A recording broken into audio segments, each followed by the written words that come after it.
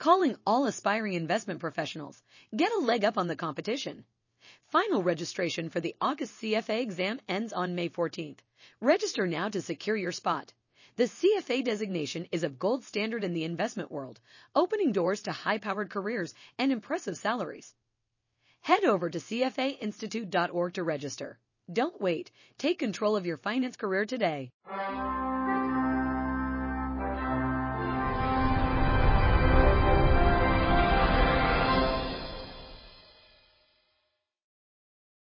Welcome to another edition of Take 15 at the CFA Institute. My name is Greg Seals. I'm Director of Fixed Income and Behavioral Finance. Today we're very pleased to have Paul Travers joining us. Paul is a Principal and CLO Portfolio Manager at DA Capital here in New York. And Paul has over 20 years of experience in the leveraged or bank loan market. Welcome, Paul.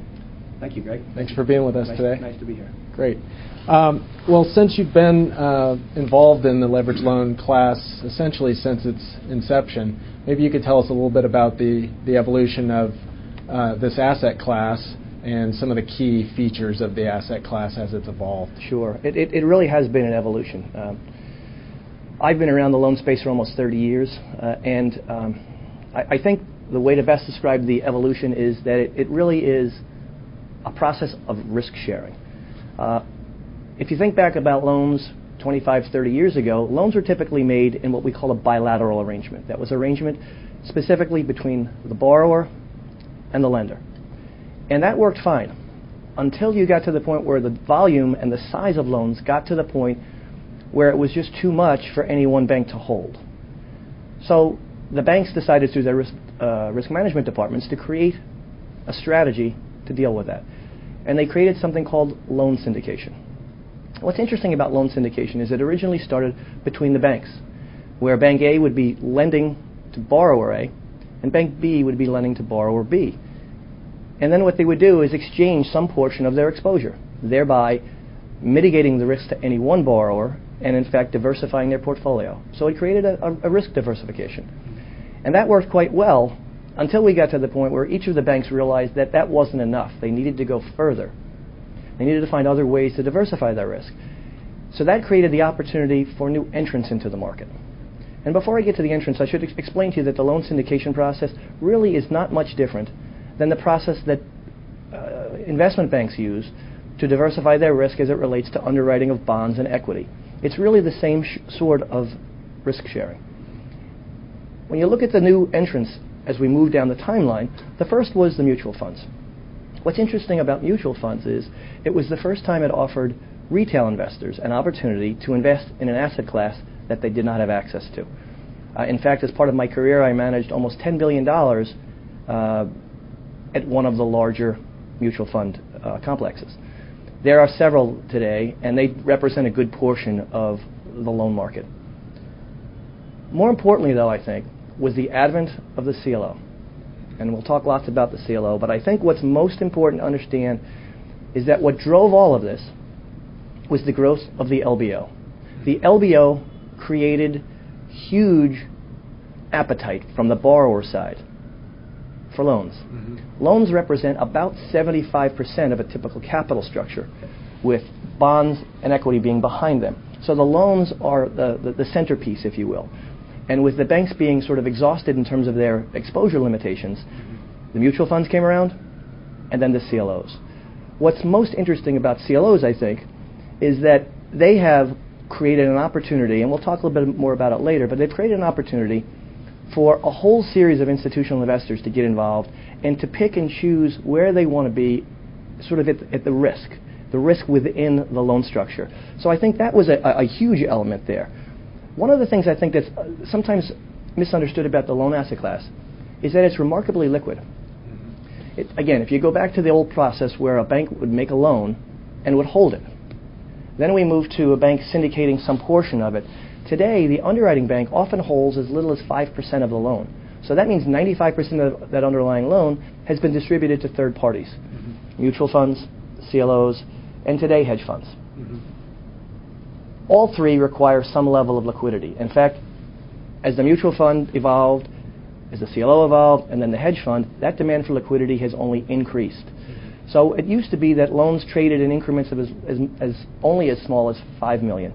Today you can trade as small as $500,000. So it's created the opportunity for managers, whether they're mutual fund managers, CLO managers, or hedge fund managers, to actively manage their portfolio. And that, I think, is what's interesting for the ultimate investor. These are not by any means static portfolios. And I think the loan asset class creates tremendous opportunity. Let's talk a little bit more in a broader perspective about where bank loans, where you think they fit in a diversified portfolio. Talking about where they lie in the capital structure versus high yield debt, and how investors might think of them in their portfolio. If I could, I'll start with the back end. Typically, the loan asset class has been looked at as what one might call the alternative investment. Why? Because it doesn't fit neatly, at least in most investors' minds, it doesn't fit neatly in the fixed income or the equity spheres. I look at it a little differently. I look at the loans as part of fixed income. It's a debt instrument. It's not an equity instrument by any means. It has liquidity features similar to bonds. It's syndicated similar to bonds. It has I would say, the characteristic of being an investment where one is looking to avoid losses as opposed to making large gains. It's much more of a defensive strategy than the typical equity investment. So I think you have to start there. You have to start with the asset class as part of fixed income. And if you do, then the question is, well, okay, how much of my fixed income portfolio should be in this asset class? That'll range depending on your risk-reward appetite.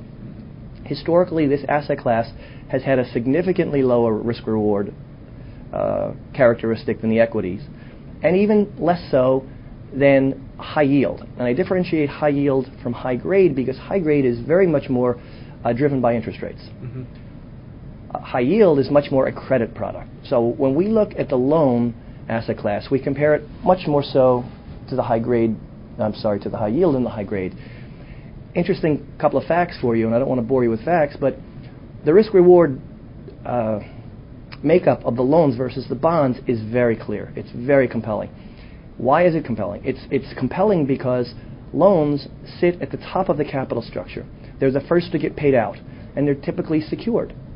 So you have a claim on the company's assets. So when there is a default, and the default would occur throughout the capital structure, so that means the loans and the bonds would suffer a default, and that typically means the company can't make its debt payments. The ultimate recovery, as described and analyzed for years and years, over 30 years by S&P, tells us that historically loans have collected 82% of their original par value, where high-yield bonds or unsecured bonds have collected as little as 38%. So you see, to my argument earlier, this is a tremendous way to kind of manage your downside risk. So I think that, again, to kind of repeat myself, this is where you can fit a subset. You can create this as a subset of your fixed income. And your fixed income, of course, might include your high grade, your high yield, and lastly, your loans. The one other thing that's really interesting about this that should not be overlooked is that it's a floating rate product. So when you're looking at a situation like today, where I think virtually everybody believes interest rates are prone to move up rather than down over the near to medium term, this provides an incredible opportunity in that you will benefit. As an investor in the loan class, you will benefit from the increasing rates, whereas in the fixed income world, you typically will see the price of your investment go down as rates move up. So it's a nice balance within fixed income. So it's something that I find quite exciting, especially in this environment where you have interest rates almost definitely going to rise over time. Great. What about the future of the loan asset class going forward, in the aftermath of the credit crisis?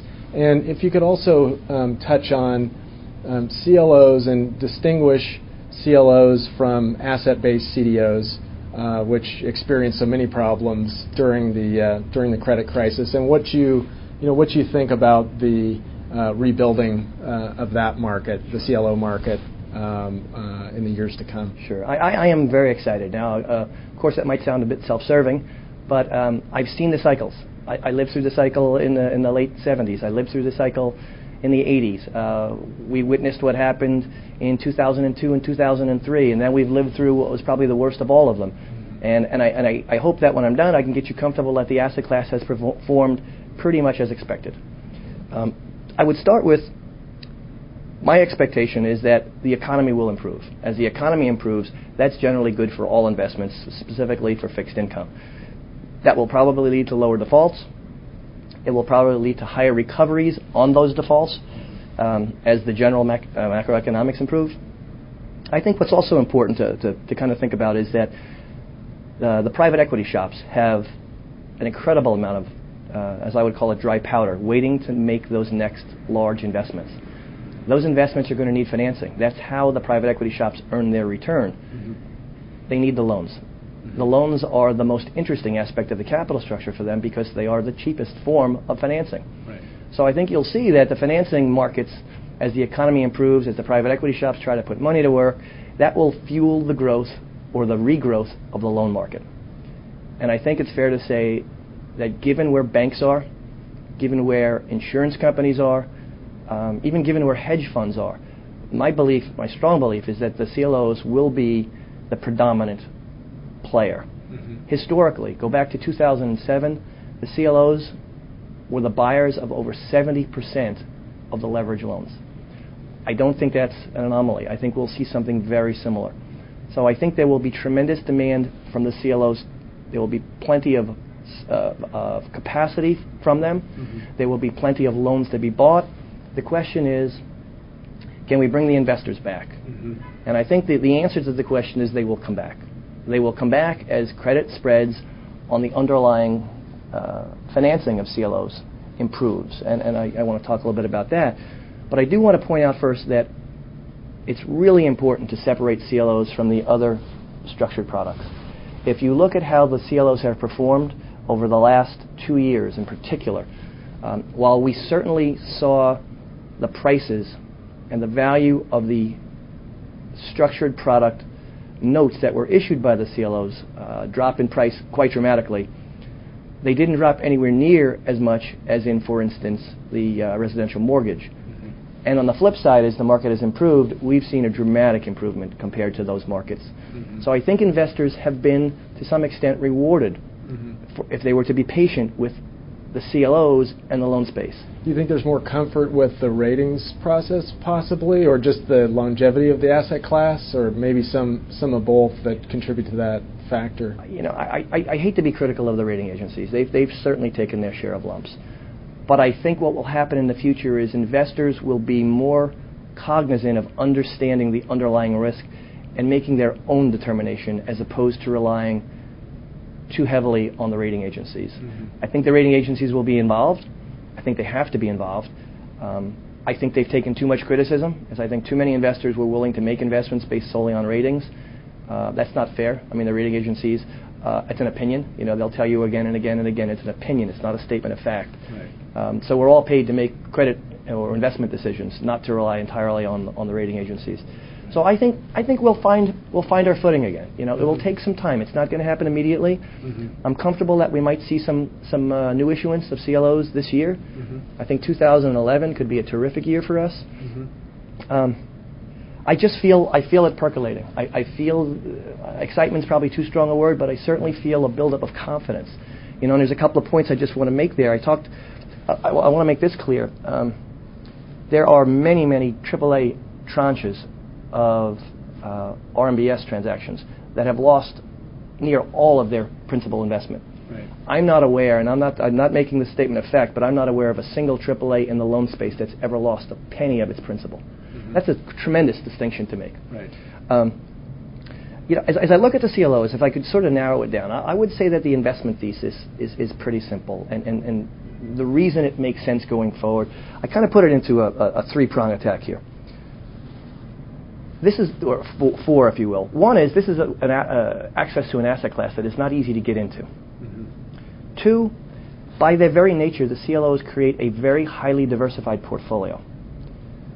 And why is that important? Remember, if you think about the risk-reward spectrum, if equity is to the far end and loans is to the opposite extreme, diversity is hugely important. You know, if you look at a mutual fund, many mutual funds are based on taking large positions. The CLO is restricted from doing that structurally. The underlying documents require that the manager have a very high diversity portfolio. What does that mean? It simply means if the manager has made a mistake, or if something unforeseen were to happen to a small number of his portfolio investments, it would have a non-material effect on the negative side. So that's hugely important. Right. Even if the manager is a smart fellow or gal, the structure will limit his ability to take big bets. And I think that's important if you're looking for a lower risk, lower reward investment. The second thing I would talk about is the tranches. Remember again here that in the CLO world, the investor chooses where he wants to be in the structure. In a mutual fund or a hedge fund, all investors are treated the same. Right. They all share in the losses equally. Right. In the CLO world, you have tranche debt from AAA down through typically double B, and then you have a first loss tranche that we refer to as equity or subordinated notes. Right. And without getting into too much detail, it's sort of like a waterfall, whereas the equity tranche takes every bit of loss until that's been exhausted, and then you move up through the tranches. So the likelihood, as I said earlier, the likelihood of losing any money in the AAAs is significantly lower. So if you want to be in the asset class and you're looking for a very lower rate of return but a lower risk profile, you want to be higher in the capital structure. Right. And if your view is to be take a little more risk on, you want to be lower in the capital structure. Can I drill down just a little bit more on that point with you? Sure. Because I think investors in RMBS would have said the same thing, Yep. right? They thought they were buying something Yes. at the AAA or AA level Yes. that was very low. So can you sort of hone in a little bit more on, was it the nature of an asset-based structured product where you've got an asset that's overvalued in the case of residential housing or commercial real estate for that matter, versus, can you contrast that, the nature of that security or payout of an asset-based structured product Right. versus a corporate credit instrument such as a loan? Sure. I think I'm not an expert on valuations of residential mortgages or commercial mortgages for that matter.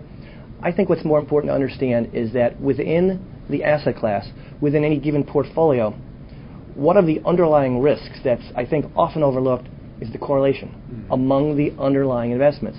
If you stop and think about the mortgage deals that were done in 06, 07, to a large degree, the underlying mortgages were being underwritten in California, Florida, Texas, Nevada. So you had tremendous correlation among those assets. So when something went wrong in any one of those particular geographic regions, it touched on a huge percentage of the underlying portfolio. Right. There wasn't necessarily fundamental credit work done on either one either. It was based on credit scores. Right. So again, when the whole world changed, those underlying credit scores changed, and they all changed. Right. Whereas in the loan space, if the manager is doing his job, he's actually doing fundamental work on each company in each industry. To put it in perspective, most CLOs are invested across 35 or 40 industries. So while I would never argue that they don't have some correlation, in a difficult environment, almost all industries are going to suffer. Right. The question is to what extent. So if you had some exposure to real estate, it was probably 2 or 3% of your portfolio. If you had exposure to the auto space, again, it was probably 2, 3, 4% of your total exposure. So I think there's a huge benefit in having within the portfolio as little correlation as possible. And I really would say that that's something that should never be overlooked. I think those who are in the CLO space have come to understand and appreciate that. And I think for those who are invested across all CDOs, we will see the first recovery, because I think all of what we've talked about today is recognized by those who have taken the time to differentiate. So I remain quite optimistic. I really do. I think that we could have a very, very interesting year in 2011, and I think with a little bit of luck, we could see a nice sort of ramp up as we get through the end of this year. That's great. Thanks so much for your time and your thoughts, Paul. Great, thank you. We appreciate it. Thanks a lot. And thanks for joining us again for another episode of Take 15 of the CFA Institute. Copyright 2010 CFA Institute. No part may be reproduced, stored in a retrieval system, or transmitted in any form or by any means, electronic, mechanical, recording, or otherwise, without the express prior written permission of CFA Institute. This program is designed to give accurate and authoritative information in regard to the subject matter covered. It is distributed with the understanding that CFA Institute is not engaged in rendering legal, accounting, tax, investment, or other expert advice. If legal advice or other expert assistance is required, the services of a competent professional should be sought.